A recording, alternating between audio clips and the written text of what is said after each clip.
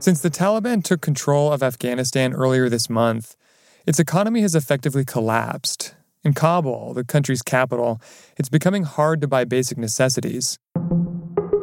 So a lot of the important items are disappearing. The prices for the basic staples like wheat, like cooking oil, have gone up significantly, 50% or more, according to the residents. And that is putting additional strains at the time when there's no income. Yaroslav Trofimov is the Wall Street Journal's chief foreign affairs correspondent.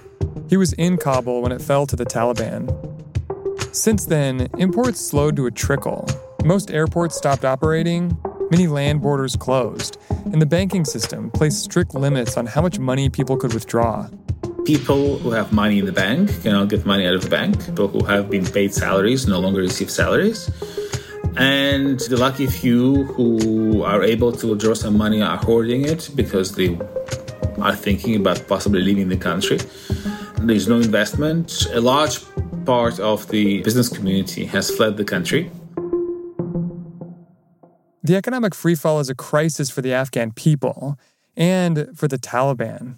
The threat to them is that if the economy continues its freefall, they will have to deal with the discontent of the population.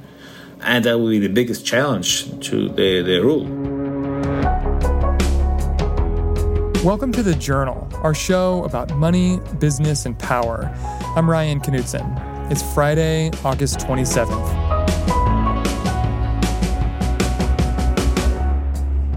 Coming up on the show, how the Taliban broke Afghanistan's economy and why it'll be so hard to fix.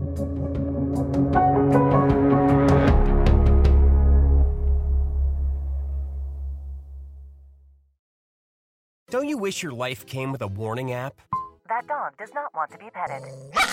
Well, life doesn't always give you time to change the outcome, but prediabetes does. Take the 1-minute test today at doihaveprediabetes.org. Brought to you by the Ad Council and its Prediabetes Awareness Partners.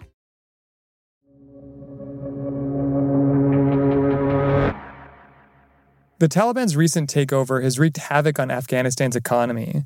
But 25 years ago, when the Taliban first came to power, it had the opposite effect. The country had been ravaged by years of war, so when the Taliban took over, it actually created economic stability. They were backed by a lot of the merchants, the bazaris, the traders, as a force that could restore order. And at the time, Afghanistan was in the middle of a civil war with multiple factions and warlords, shelling cities, fighting each other. The roads were studded by checkpoints where, all trade was heavily taxed by warlords. So what the Taliban did when they swept the country, they removed the checkpoints, they opened the roads to trade, and they were welcomed for that sort of restored security and restored economic activity.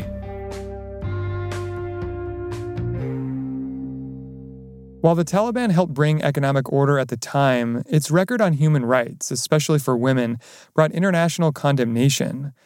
And the Taliban's harboring of terrorists led to the U.S. invasion after 9/11, which transformed Afghanistan's economy even further. With the U.S. invasion came a massive infusion of money into the country. Also, there was a return of a large part of the diaspora. People who had fled, decades of war in Afghanistan came back from America, from other countries. And the sheer presence of hundreds of thousands of foreign troops just created a cultural change. So Afghanistan was brought into the modern world. People got access to satellite TV. People were watching Turkish soap operas. People were getting the news on mobile phones. So the country was no longer isolated from the world the way it had been for a long time before. The transformation was biggest in Kabul. When U.S. troops arrived, it was a city in rubble. It was a small town. There were maybe about 300,000-400,000 people there. There was one phone line connecting into the outside world, and Afghans had to line up in the post office for 5 minutes of conversation time. It was really isolated from the rest of the world and in a different age. Now it's one vibrant city, a big capital, 10, 15 times larger than it used to be, a city of new housing developments, a city of several universities. So it's a completely different world. This new world for Afghanistan was built on massive amounts of foreign aid, which the Afghan economy began to heavily rely on in the following 2 decades. By 2020, foreign aid made up 43% of Afghanistan's economy, according to the World Bank. The aid paid the salaries of the country's security forces, played a big role in delivering healthcare, and created economic stability. The economy was growing, but foreign aid was a major component. Not a lot of it was sustainable. But after the Taliban marched into Kabul 2 weeks ago, international aid stopped, and most of the government's cash reserves, which had been held overseas, were frozen. Why are all these assets frozen, and why is all this aid being cut off? Are these the result of new sanctions on Afghanistan? The Taliban have been under international sanctions for decades. And now that the Taliban are in charge, the sanctions will apply to them. That is the reason why the U.S. stopped the shipment of dollars. That's why the Treasury froze the accounts of the Afghan Central Bank. And that's why the World Bank and the International Monetary Fund are suspending now all the programs in Afghanistan. So these aren't new sanctions that the U.S. and other countries have imposed. These sanctions have always been in place on the Taliban, but just since the Taliban took over, now they apply to the whole country. Exactly. So these sanctions were imposed on the Taliban. The Taliban now control the Afghan government. Therefore, the Afghan government and its activities increasingly fall under the scope of these sanctions. Without the foreign aid and with the central bank's assets frozen overseas, Afghanistan's financial system seized up and the economy collapsed in a matter of days, which is very different from the last time the Taliban took over 25 years ago. Instead of bringing prosperity, they are destroying the foundations of the Afghan economy that has changed so much and that can't really function in this modern world while being isolated from it.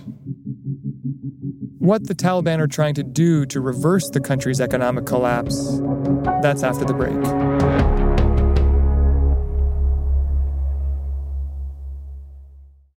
Don't you wish your life came with a warning app?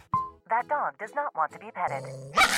Well, life doesn't always give you time to change the outcome, but prediabetes does. Take the 1-minute test today at doihaveprediabetes.org. Brought to you by the Ad Council and its prediabetes awareness partners.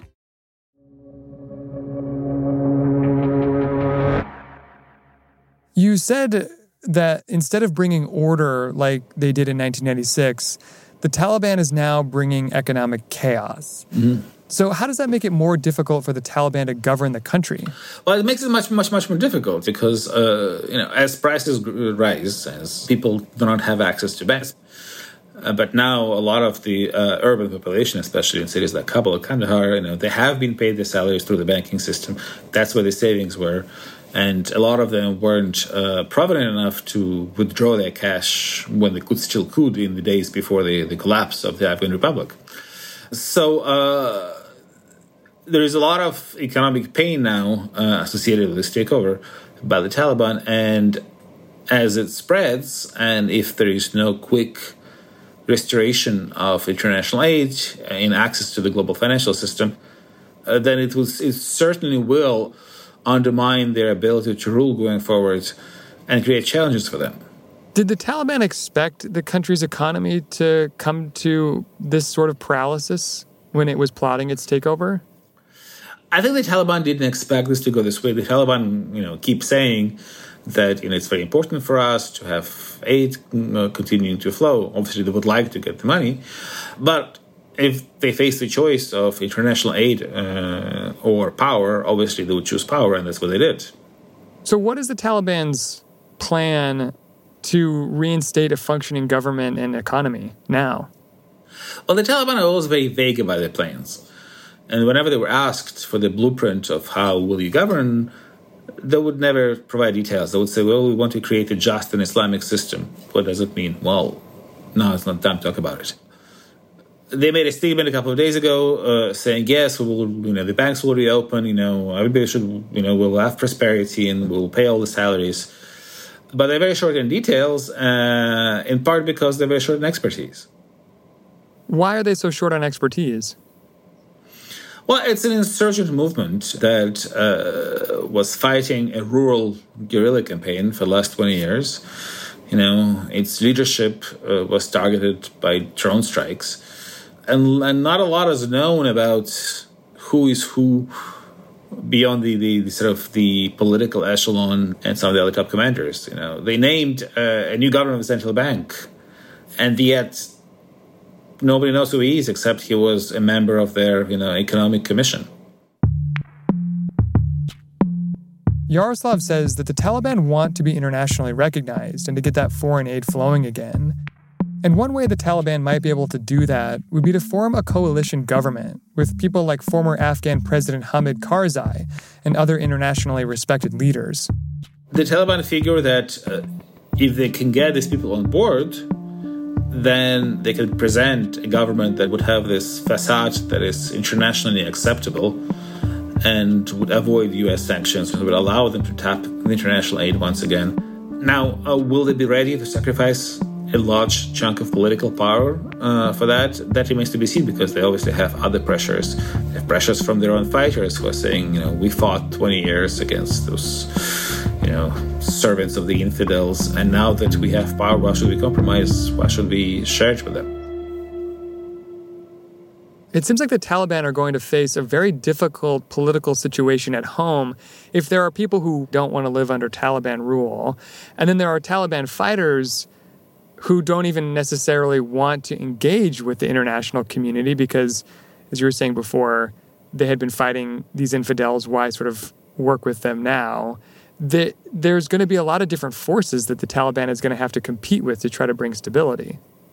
Well, yes, it's never easy to transition from a guerrilla force to a government. All of a sudden, it's the Taliban who are now responsible, for fixing sewage and providing electricity and dealing with all the other million problems that the government faces. And the question is, how will they deal with discontent? And so far, they've shown to be quite able to just resort to violence. When there were protests in the first days of their rule, they just shot into the crowds.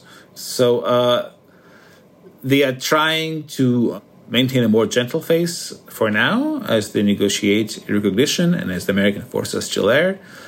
But if they are in a crisis, we could expect really harsh and deadly repression by them, because they have shown in the past they're quite capable of that.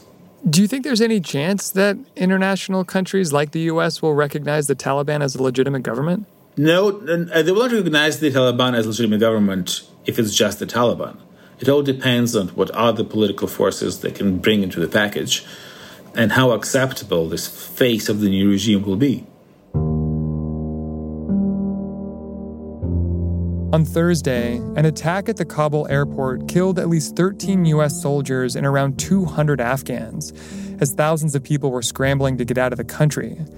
Islamic State, a long-standing enemy of the Taliban, claimed responsibility, a stark reminder of the precarious situation the country's still in. So, what do you think the future holds for Afghanistan? Well, it depends whether the Taliban... They're facing a fork in the road now. One option for them is to engage in an inclusive form of government, bringing in the political enemies and having a government that is acceptable to the world. And if they fail in that, then the other option for them is to crack down on opposition and have a really dark and repressive regime that will bring us back to the worst days of the Taliban rule in the 1990s, where the only allies that they would have would be the international terrorist organizations. Which outcome do you think at this point is more likely? It's really hard to judge. It's really hard to judge what the Taliban intentions are, because they're very good at deceiving the world, as we have seen in the last few weeks. They did promise that they will not take the cities, and then they took the cities. They did promise they will not take Kabul. They did take Kabul.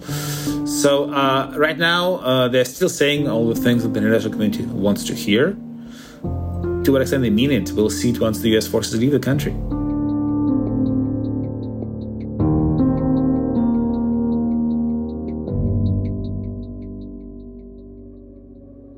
That's all for today, Friday, August 27th.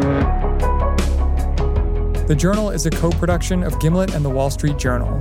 Your hosts are Kate Linebaugh and me, Ryan Knutson. The show's produced by Priscilla Alabi, Catherine Brewer, Pia Gadkari, Martin Kessler, Annie Minoff, Laura Morris, Afif Nasuli, Ricky Novetsky, Enrique Perez de la Rosa, Sarah Platt, Willa Rubin, Matthew Sherman, Matthew Schiltz, and Annie Rose Strasser.